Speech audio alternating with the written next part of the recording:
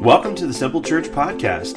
We'd like to thank you for taking a few moments out of your day to listen to what God is doing here in Reynoldsburg, Ohio. We hope today's message will be encouraging and uplifting to you. To learn more about Simple Church, or maybe you'd like to be our guest for a service, please visit our website at www.simplechurchohio.com. There you'll find more information about us, location, service times, and even online giving opportunities. And now, here's today's message. This week, we're starting a brand new series called Christian Atheist. Now, when you hear that terminology, you're like, what in the world is that? What is a Christian atheist? Because I understand what Christian is, and I understand what atheist is separate. But you put the two of them together, what does that mean? Well, let me tell you what it means if you're taking notes. It's somebody who believes in God, but who lives as if he doesn't exist. It's somebody who believes in God, but lives as if he doesn't exist. How many of you guys know somebody like that? They believe in God, but they live as if he doesn't exist. Now, don't point. That's not nice. I'm not asking you to point. If they're here, don't talk about them. I just mean, you know somebody like this, right? Truth is that 3 out of 4 people say they believe in God. If you were, and other stats say that 7 out of 10 people would identify that Jesus is the Son of God, that they believe he is the Son of God. And yet, if you were to look around your world, 7 out of 10 people that you meet, would you say that their life exemplifies somebody who is following the teachings of Jesus? No. No, that's not the case. Many of us believe in God, and that's a lot of us here today. We believe in God, but we live like he doesn't exist. We live out our lives like he's not there. We're Christian atheists. So that's the premise for this whole thing. And just to stop you somewhere, before you think that this message is aimed at atheists, like you're going to get them, Pastor Aaron, get them atheists, tell them that God exists. No, look, this message is not about the atheist. It's about Christians who identify with Christ but live like God doesn't exist. I'm not even going to target. I have many friends who are atheists, and they are contributing members to society. They are generous. They're kind. They're good moral people. That's not who we're aimed at. I'm aimed at Christ followers, or people that are self-professed Christ followers, but don't live like it. And so today, let me give you the opening verse for the entire series, all right? This is a 4-part series we're going to look at. And this first verse comes from Paul, the Apostle Paul. The Apostle Paul wrote the majority of the New Testament. And he's writing to Titus. And Titus is one of his students, a pastor that he's left in place to shepherd a flock of people. And so he's writing to him, and he's talking about the people, and he's saying that these people are rebellious people. They're disobedient. They're not doing what they're supposed to be doing. They're talking a lot. They're saying a lot of things, but their walk doesn't match their talk. They have a lot of meaningless and inconsistent speech. And so here's what he says in verse 1:16 of Titus. He's writing to him. He says, they claim to know God, but by their actions, they deny him. Basically, they say, yeah, I'm a Christian, but then they go out and they deny him by the way that they live their lives. They acknowledge him with their lips, but deny him by their lifestyle. This is the Christian atheist. And he says of these people words that are really hard to hear, especially if you're the one on the receiving end of them. This is what he says about them. He said, they are detestable, disobedient, and unfit for doing anything good. You're like, I thought the Christian faith was a loving faith. How could you say that? Well, in light of what he's talking about is somebody who's aligning with truth, somebody who's aligning with the Son of God, that's a Christian, a Christ follower, and yet you live like he doesn't exist. Within that framework, within that picture, he's looking at you and saying, you're detestable.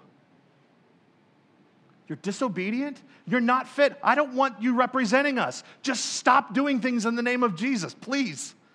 You're giving us all a bad rep. They're detestable. So within that framework, we understand. Those are harsh words, but they're important words. And so here's where we're going in this series. Today we're going to talk about people who believe in God but don't know him. Next week we're going to talk about people who believe in God but don't fear him. You understand that there is this reverential fear that must be in place, right? God is the God who spoke this universe into existence. There is a healthy amount of fear that we need to have for him. Week 3, we're going to talk about, I believe in God, but I don't want to go overboard. In other words, I want to serve Jesus on my terms. I want to do it my way, like Frank Sinatra said. Week 4, we're going to talk about people that believe in God but don't trust him. They don't trust him because they want to keep control of their lives. They want to believe, but they want to maintain control at the same time. And so, again, this week we're going to talk about those who believe in God but don't know him. And let me illustrate it this way simply for you.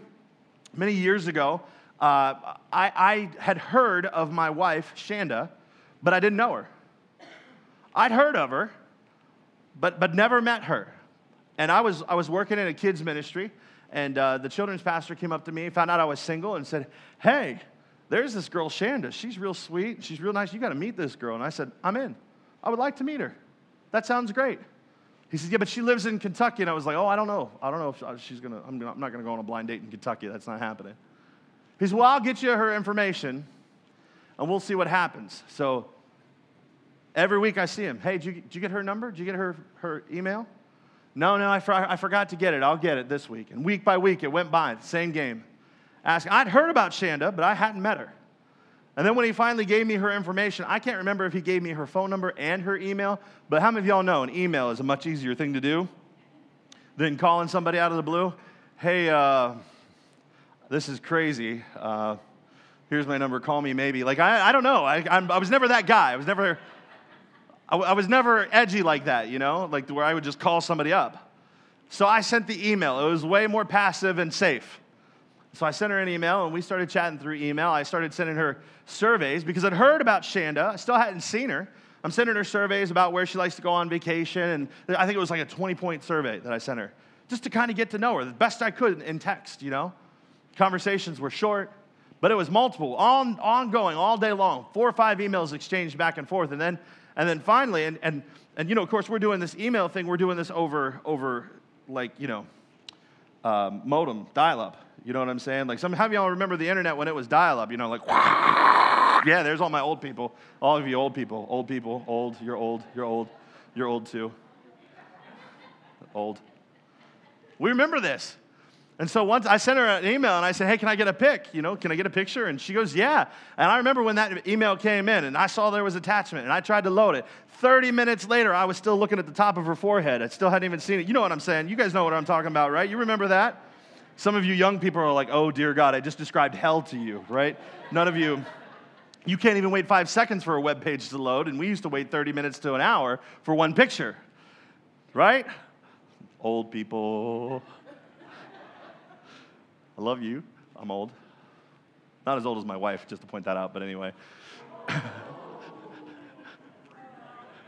She's not in here. I'm not in trouble. And don't you tell her either. So this picture starts loading, and she's gorgeous. And so I fire a picture back to her. And it's a picture of me and Weird Al, because I wanted her to know up front that I was a nerd. And so I sent it, but also connected, a nerd who's connected, you know what I mean? Because I was in his dressing room with him and got his picture. And then we got to a point where the emailing wasn't enough. I had heard of Shanda. I was learning a little more about her, but I'd still never met her. And so I said, "Hey, do you want to instant message?" Because y'all remember when instant messenger was all the rage, right? You would instant message somebody, like AOL Instant Messenger, or AIM, as we called it. And you turn up the volume really, really loud so that you could go do, because it's the same as text messaging today. You young people, it's the same as getting a text message, but it was on a computer on another part of the house. So you go watch your show or do your laundry or do the dishes, and somebody could instant message you, and you needed to have that loud so you could run back to it and send another message, go do what you were doing. How many of you all know what I'm talking about? You guys, yep, okay, all right. So I'm like, "Hey, you want to instant message to get to know each other?" And she said, "No, just call me." So I broke the third barrier there, and I called her, like, woof. Hey, and we started talking. We decided we liked each other enough that she would come to Columbus, and we would meet, and we would spend our weekends dating. And we dated the entire time that way. She lived in Kentucky till the day we were married, which wasn't very long after. It was 9 months after we met that we were actually married at the altar. And because I snack them up when I like it. You know what I'm saying? I'm like, Beyonce said, "If you like it, you put a ring on it." That's what I did, so. And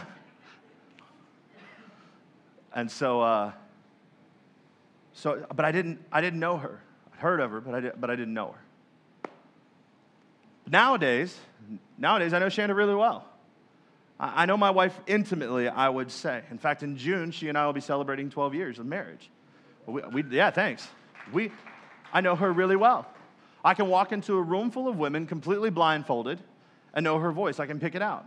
I know Shanda. I know when we go to a restaurant what she's going to drink. Now, I don't always know what restaurant we're going to go to, because let me tell you something, guys. The second you think you know your wife, you don't know your wife, because that'll change, right? But if I know what restaurant we're going to, in general, I know what we're getting. In fact, today, I know that any restaurant we go to, it's a water with a lime in it, please. But there's going to come a day when I order that for her, when she's in the restroom or hasn't arrived yet, and she gets to the table, and that's not what I want. It's going to change. It's just going to change. And so, but today I know that about her. I know what she likes. I know generally what she's going to order. I know that my wife, when she starts to concentrate, she bites her lip like this, and she's been cutting things or writing or something, she's going to bite her lip. I know that my wife, whenever she spends some time around somebody from Kentucky, her accent comes back really thick. I don't even have to have been there with her. I can tell she's been with people from Kentucky. She starts talking. She starts saying things like, "What's that doing there in the floor?" In the floor. Like it's actually in the floor. Instead of, no, it's lying on the floor. It's in the floor. And I'm like, that's an amazing feat. And I'm a little irritated if it's in the floor. She hates when I do that. I know that when she's tired, she tucks her thumbs and sits like this. She's probably sitting somewhere right now like that because she was up late last night. Thumbs tucked. She needs a hug and a nap. That's what she needs. She's tired. I know Shanda intimately at this point, and you can probably guess where I'm going with this. This is the way God wants you to know him. God wants you to know him intimately.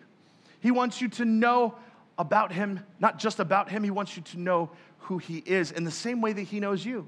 The Bible says that he knows you. He knew you before you were formed in the womb. He knew you.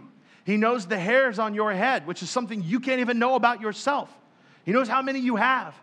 He knows you. And he wants you to know him intimately in the same way that I know my wife. He created us specifically for relationship with him. And if you don't have a relationship with God, you're missing out on the very thing that he purposed you for here on this earth. It's to know him. So today what I want to do is I want to talk to you because I said today's about you people that say, well, I believe in God, but I don't know him.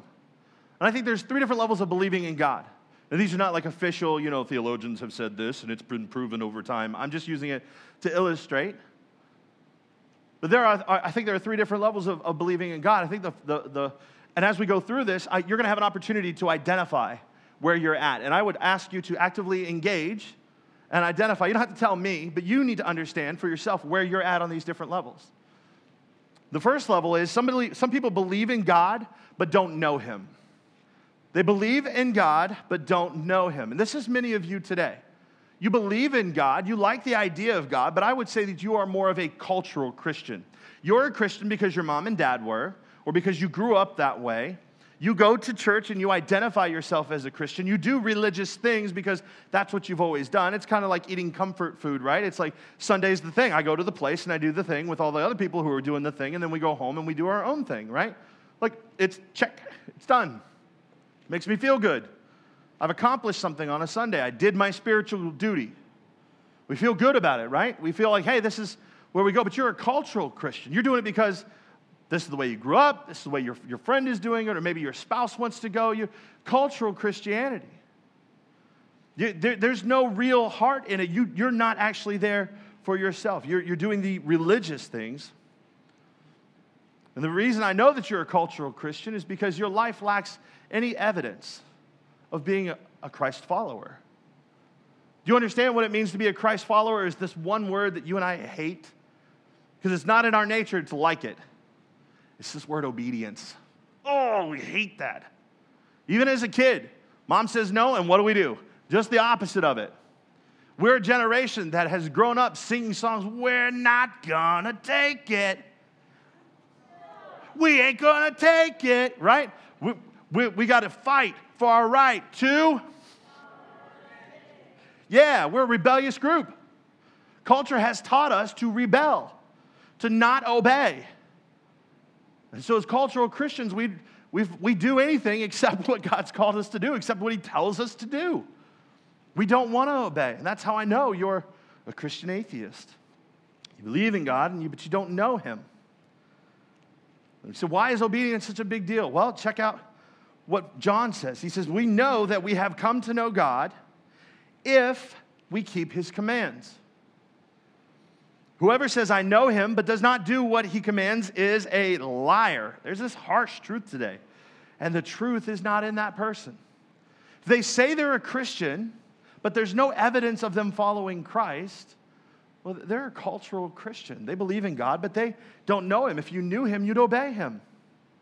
Simply put, these people demonstrate no obedience. They have no repentance in their life. There's no remorse over their sin. There's no transformation in their life. Like God hasn't changed them in any way. They're still living the way they were before. They're not doing good works. Not that doing good works leads them to salvation, but that God is doing something good through them. There's no evidence of that.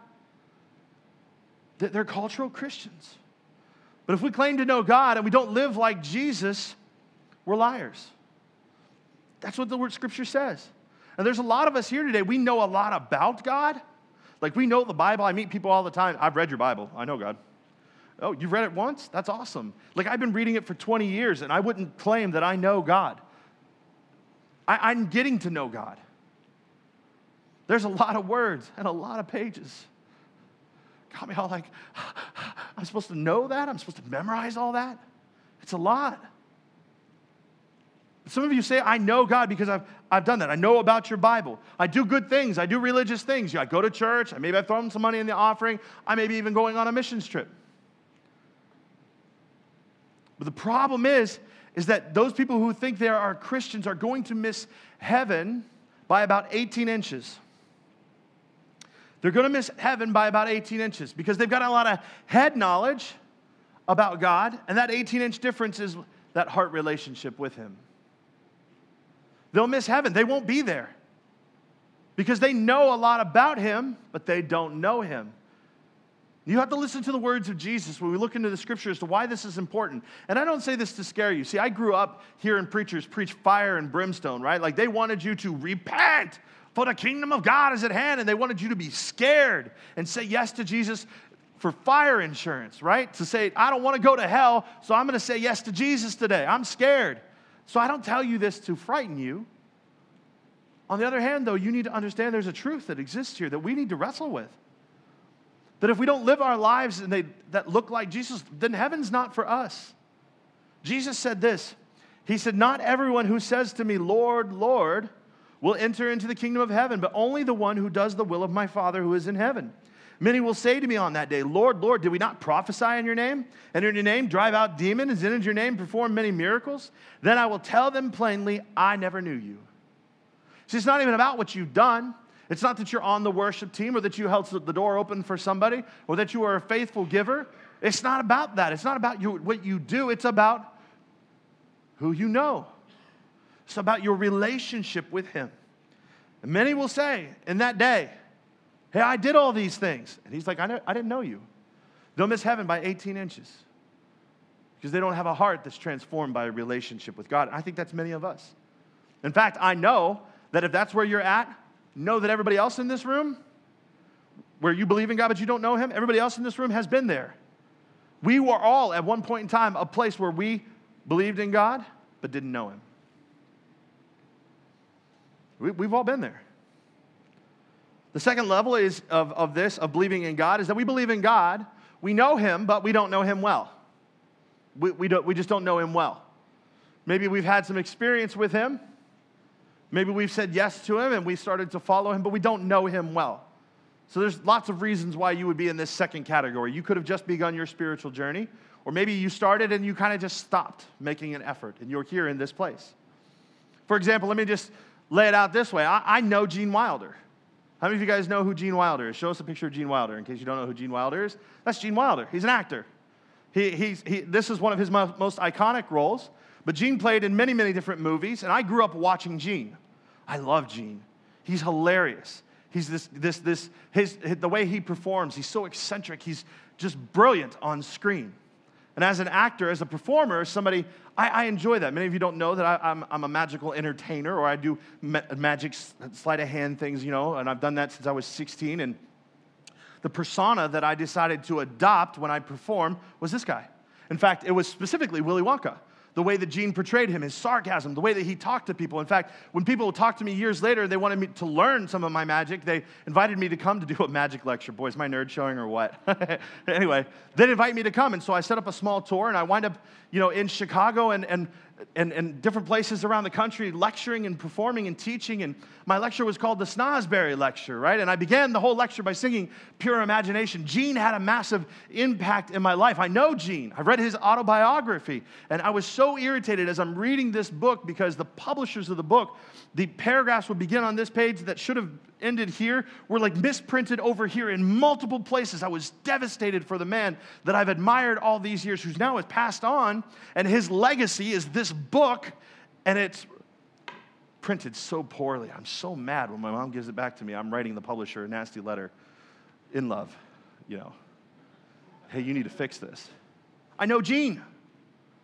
I know him well. In fact, it was really cool when I was on one of these magic lectures. I wound up in Chicago, and a guy walks in, he's carrying a golden ticket right in the middle of my lecture. And I'm eyeballing this thing like, whoa. The atmosphere just changed. I got excited, It's a golden ticket. And I talked to him. I said, what's the deal with the golden ticket? He said, I thought you'd like this. He said, I actually went to a convention today, and Gene was there.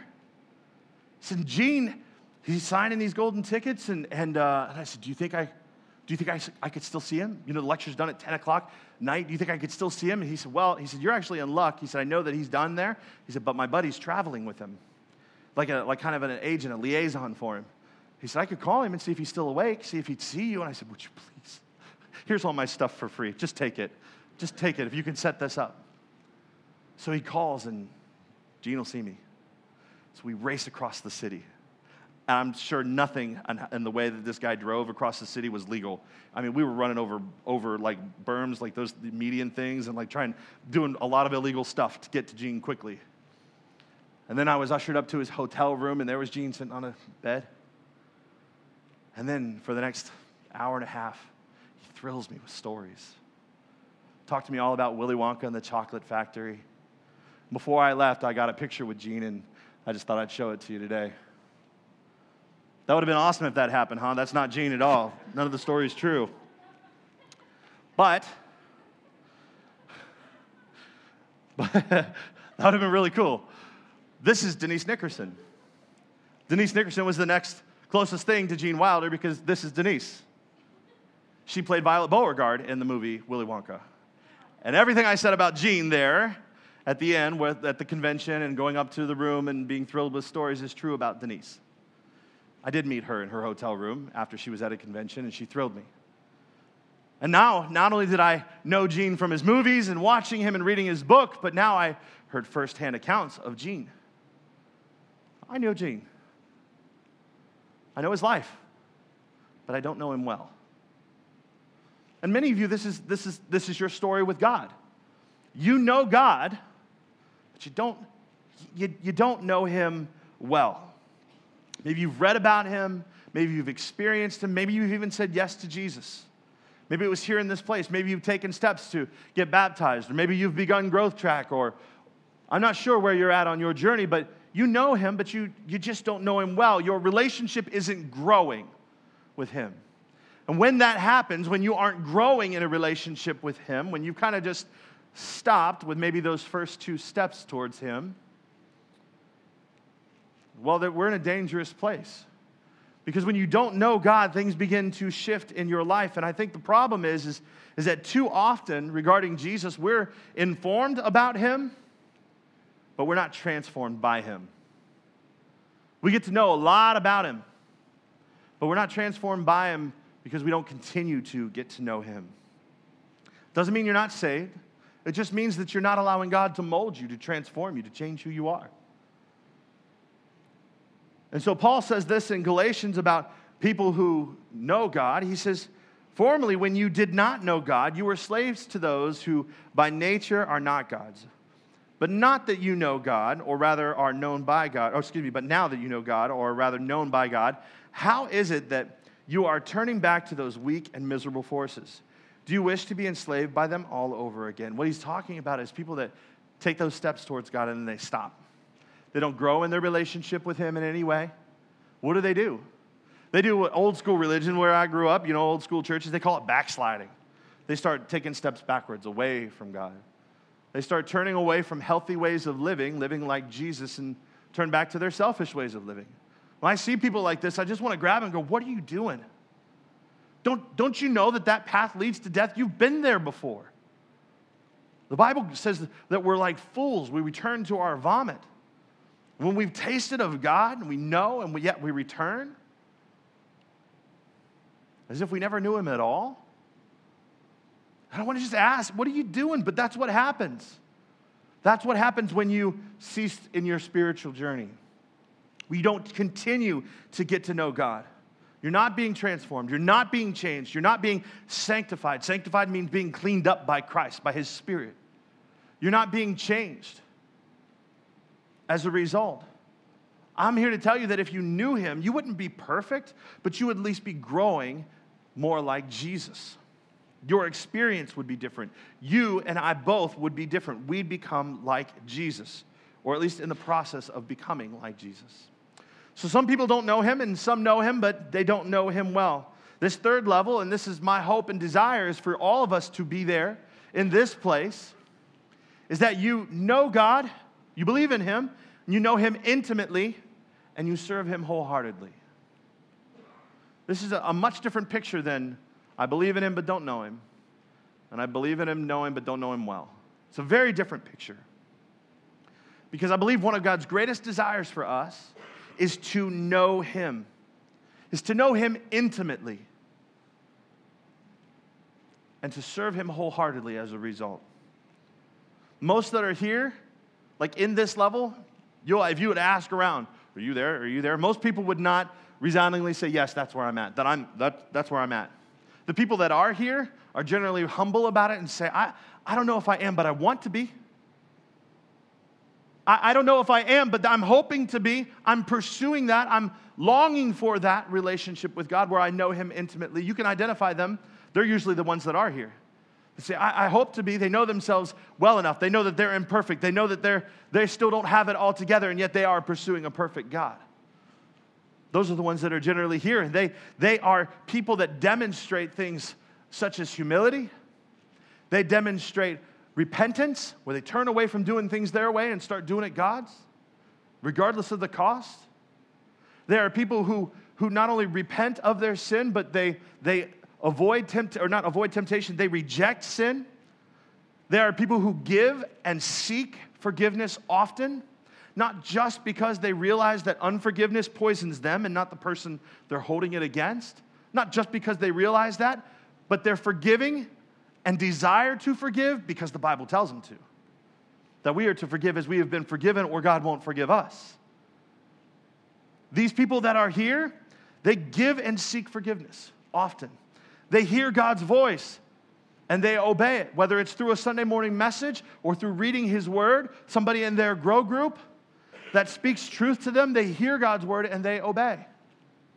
These are people that hear, or that see His hand in their daily life. Not that everything's going well for them, not that everything is perfect, not that there's no anxieties and there's no stressors and there's no circumstances that don't stink. No. It's just that they know that all things work for the good of those who love and serve Him. And so that means even in the middle of a mess, God's hand is here somewhere. This is beyond optimism. This is placing hope and trust in a God who is good. People that are in this level exemplify that. They have peace in the middle of their storms. They know what it's like to experience weakness and yet be strengthened in the middle of it. Because of the relationship with God. Because they know Him intimately. And as a result, they serve Him wholeheartedly. It's just like with my wife. I know her intimately. I know her. And I know that she loves me. And because of her love for me and how she demonstrates that, how can I not respond to her with selflessness? Watch the words I'm saying. I didn't say selfishness. Selflessness. And a laying down of my life and serving her wholeheartedly. How could I not do that? And God, who loves us unconditionally, loved us, loves us, is loving us unconditionally. How could we not, when we get into relationship with him, respond to him in such a way where we serve him wholeheartedly? But you have to be in a pursuit of that relationship. In the same way that I'm in pursuit of my wife, still to this day. You say, well, you caught her. Why are you still chasing her? Because that's the way it works. Because if I don't keep chasing her, I'm going to lose her. Listen to the marriage series. You'll get that. But it's the same with us, with God. We must be in pursuit of his presence, in pursuit of a relationship with him. If you want to know him intimately and serve him wholeheartedly, that's what you must do. And this imagery from David. David was a guy who God identified and said, this is a man after my own heart. So when David speaks, I listen. It's really important. It's really important that you understand, and maybe you don't have all the words of David. David was a very emotional guy. He was a songwriter. He was handsome. He was a warrior. And he's got all these things. Like, you know somebody who's got it all, and they've got more talent in their little pinky finger than you have in your whole body, and you just hate them. You know what I'm saying? David's one of those guys you love to hate. It's like, oh, this guy sings, plays the harp. He was a rock star of his day. But this dude was identified as a man after God's own heart. This is what he had to say about knowing God. He said, God, you, God, are my God. Notice the possessiveness of it. You're my God. Earnestly I seek you. I thirst for you. My whole being longs for you in a dry and a parched land where there is no water. I've seen you in the sanctuary and beheld your power and your glory. Because your love is better than life, my lips will glorify you. In other words, because of how awesome you are, I can't help but worship you. I can't help but tell people about you. I can't help but sing about you. Can't help but write these songs about you. Because your love is so awesome. He says, I will praise you as long as I live, and in your name I will lift up my hands. This is David, an imperfect guy's reflection on his relationship with God. This is somebody who knew him intimately and served him wholeheartedly. And as we look at this picture, you understand it's much different than somebody who says, I believe in God but don't know him. Or I believe in God but know him but don't know him well. It's very different. So how well do you know God? That's the question that you should answer for yourself. How well do I know God? Well, let me tell you this. How you address God is a good indicator of how well you know him. Listen to that again. How you address God is a good indicator of how well you know him. People call me on my phone. I get calls all day long. A lot of times I don't recognize the numbers, and I'll answer them. Other times I just send it into voicemail. But if I ever answer the phone and somebody says, Mr. DeLong, I'm hanging up. You don't know me. You called me Mr. DeLong. The way that you address me identifies the kind of relationship we have. Or because my legal name is James Aaron, somebody says, hi, can I speak to James, Jimmy, or Jim? No. just no.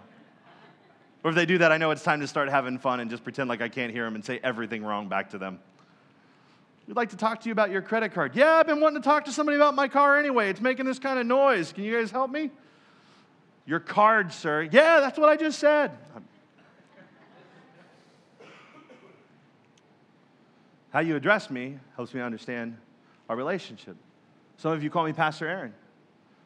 You address me based on my role, the office that God has given me here. I just did air quotes for those of you who are listening to the podcast. This position that God has placed me in, so you refer to me as Pastor Aaron. And the first time you do that, I'll tell you, it's just Aaron. You can call me just Aaron. But some people insist, and I'm okay with that, if you insist. But know that I don't need that. And you know me as Pastor Aaron, and you probably know a lot about my life. I've shared a lot today. Every Sunday I share stories. You know a lot about my life because you've heard it, but you don't know me. You don't know me. Or some of you call me Aaron, and it's likely that you do know me, that we're friends, that we're in a grow group together, or that we play cards together, or, that we're at least friendly. And then others of you, my close friends, they call me lots of things. Some of them call me Aaron. Some of them call me Pad, which is Pastor Aaron DeLong, so they call me Pad. And because of something that happened on vacation, some of my friends call me Jimmy. That's a smaller group of people. They call me Jimmy because somebody at the airline counter said, "Okay, Jimmy, where's your luggage?" And that was it. The rest of the vacation, I was Jimmy.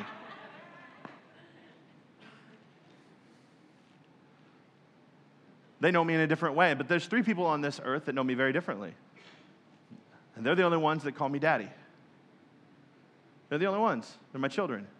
And they know me in a very different way. They know me in cuddle time. They know me in cry time when they're hurt, physically, emotionally. Now they're teenagers, and the crying's very different and perpetual.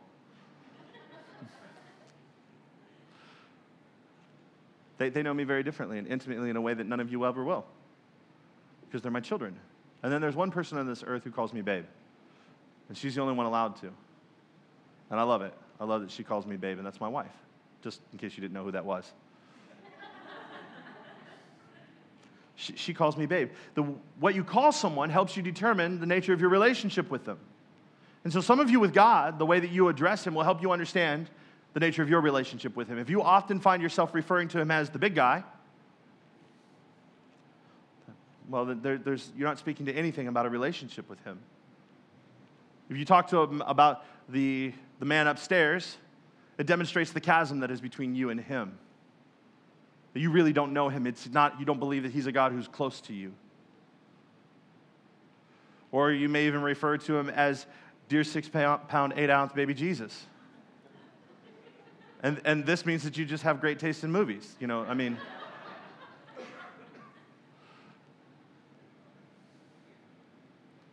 How you refer to somebody matters. Those of you that know, you have an intimate relationship with God, and you refer to him as Father. Others of you, I've heard people call him Daddy. But you know what Jesus called him? Abba, which is a Hebrew slang word for father. And Abba is literally how children would pronounce the word for father because they couldn't say it. You know how kids kind of say dada because they can't say daddy? Saying Abba, Father, or saying Abba is the equivalent of calling God Dada. Now, if we're ever in prayer and you call God Dada in front of me, I may laugh a little bit. But this is how Jesus talked about him. It demonstrates the nature of his relationship with him, like a child to a father, innocent.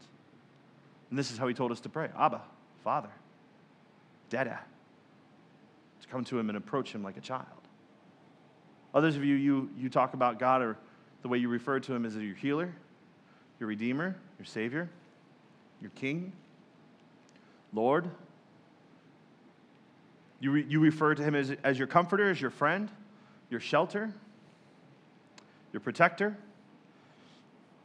And what you call God reflects the way you know him. So how do you know him? What ways do you know him? And the more that you know him, the more you'll discover the names you have for him. The Israelites were the same way. The time God did something, they gave him a new name. Jehovah Jireh, my provider. Jehovah Nisi, great in victory. Jehovah Rafik, Jehovah Sidkenu. I could go on and on. They gave him all these names, but it all started with Jehovah, God. God who does this.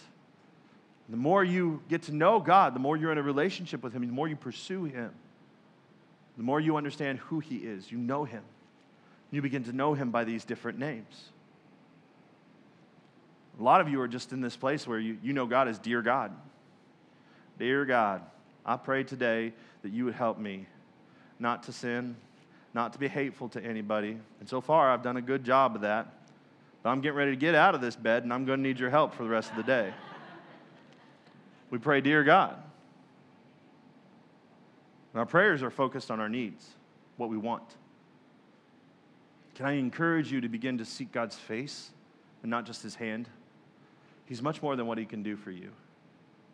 He wants a relationship with you. That's your greatest calling in life. It's to know him. It's to know him. And you'll find that as you get to know him, you are transformed by him. You'll find that you begin to have a compassion for those that are discarded and discounted and suffer injustices in this life. You'll find that walls of racism will crumble as you spend more time with him. You'll find that your heart breaks for what breaks his heart. You'll find that you're willing to forgive quickly.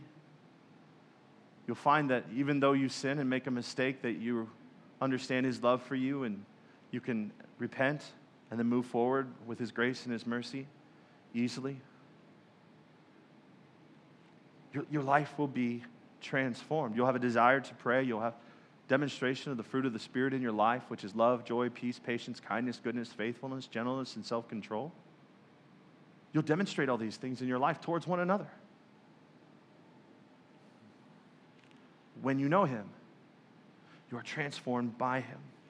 The beautiful thing is if you feel so distant from God, the Bible says if you seek Him, you will find Him.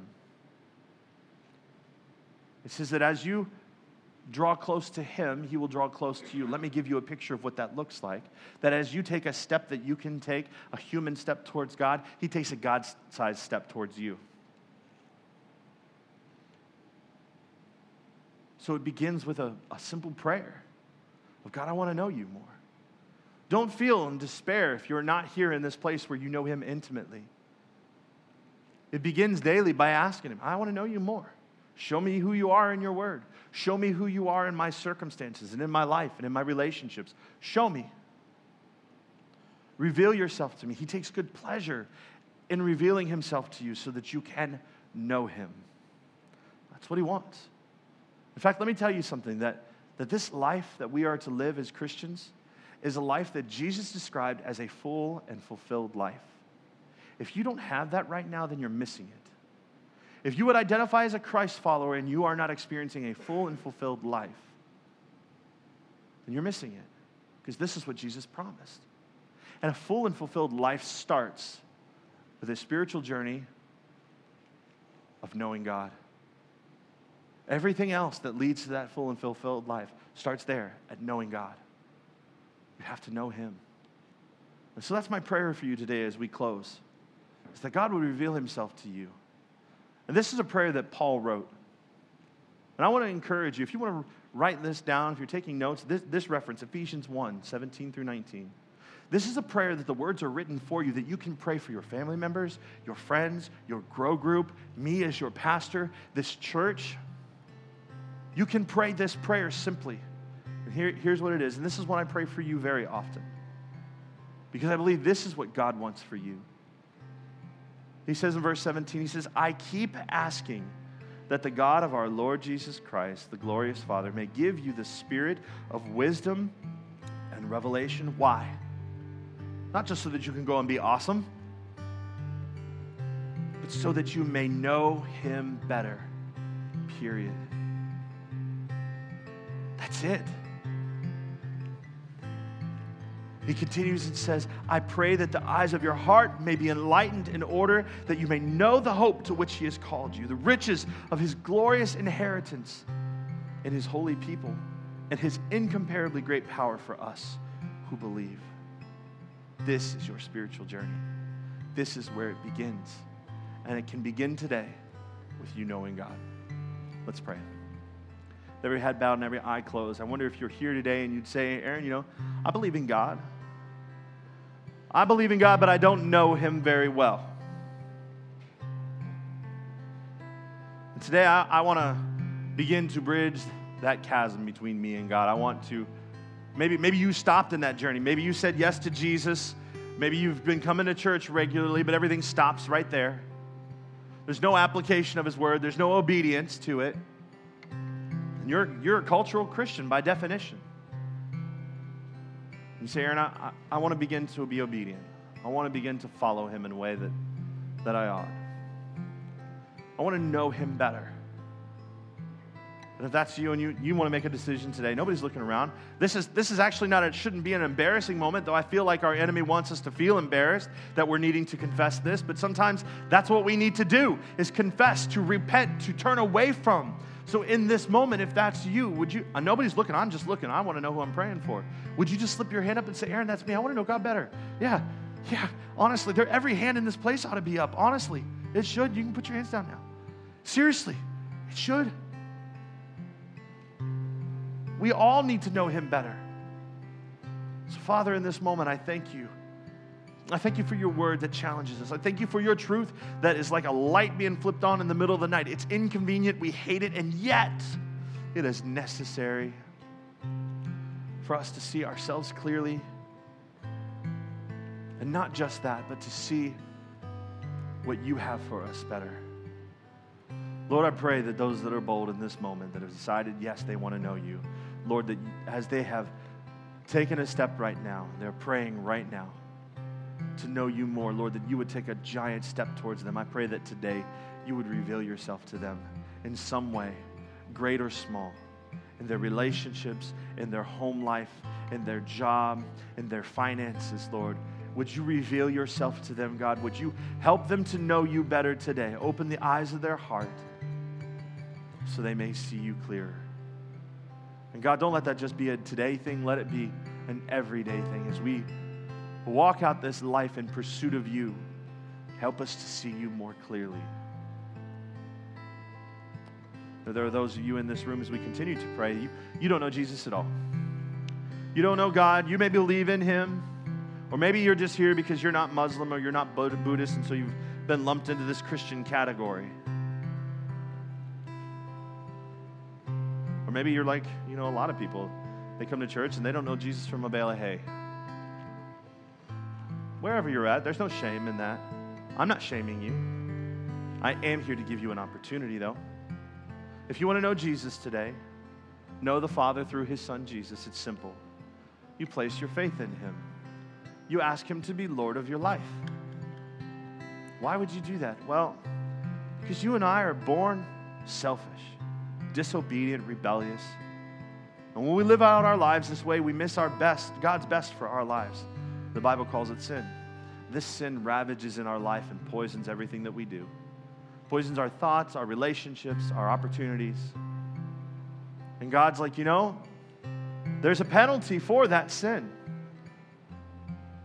And the only way that you and I have to pay for that is an eternal separation from God in hell.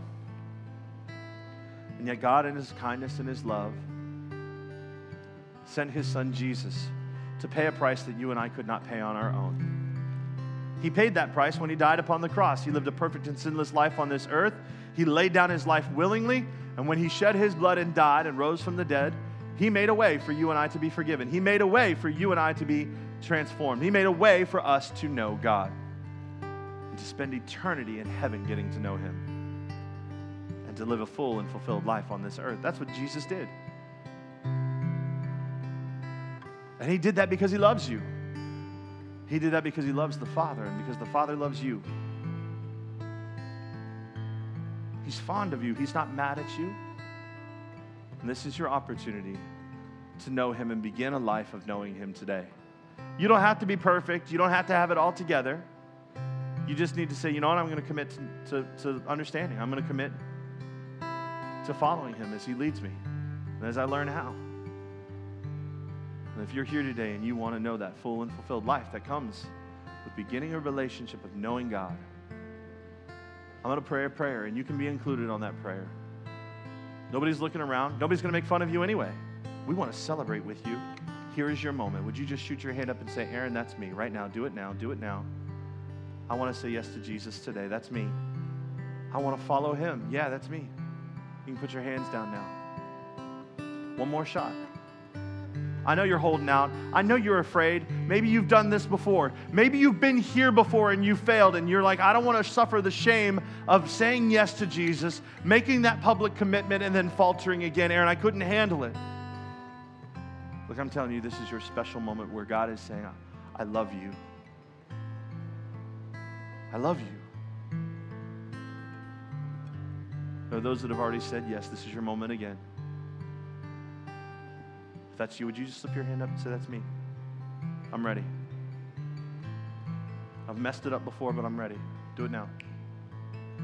All right, we're going to pray this prayer, church. We're going to pray it together. If you're listening by podcast, you can pray this prayer with us too. Right where you're at, God will meet you, even though you're not in this building. Church, let's pray together. Jesus, I believe you're the Son of God. I believe you came to this earth. You lived a perfect and sinless life.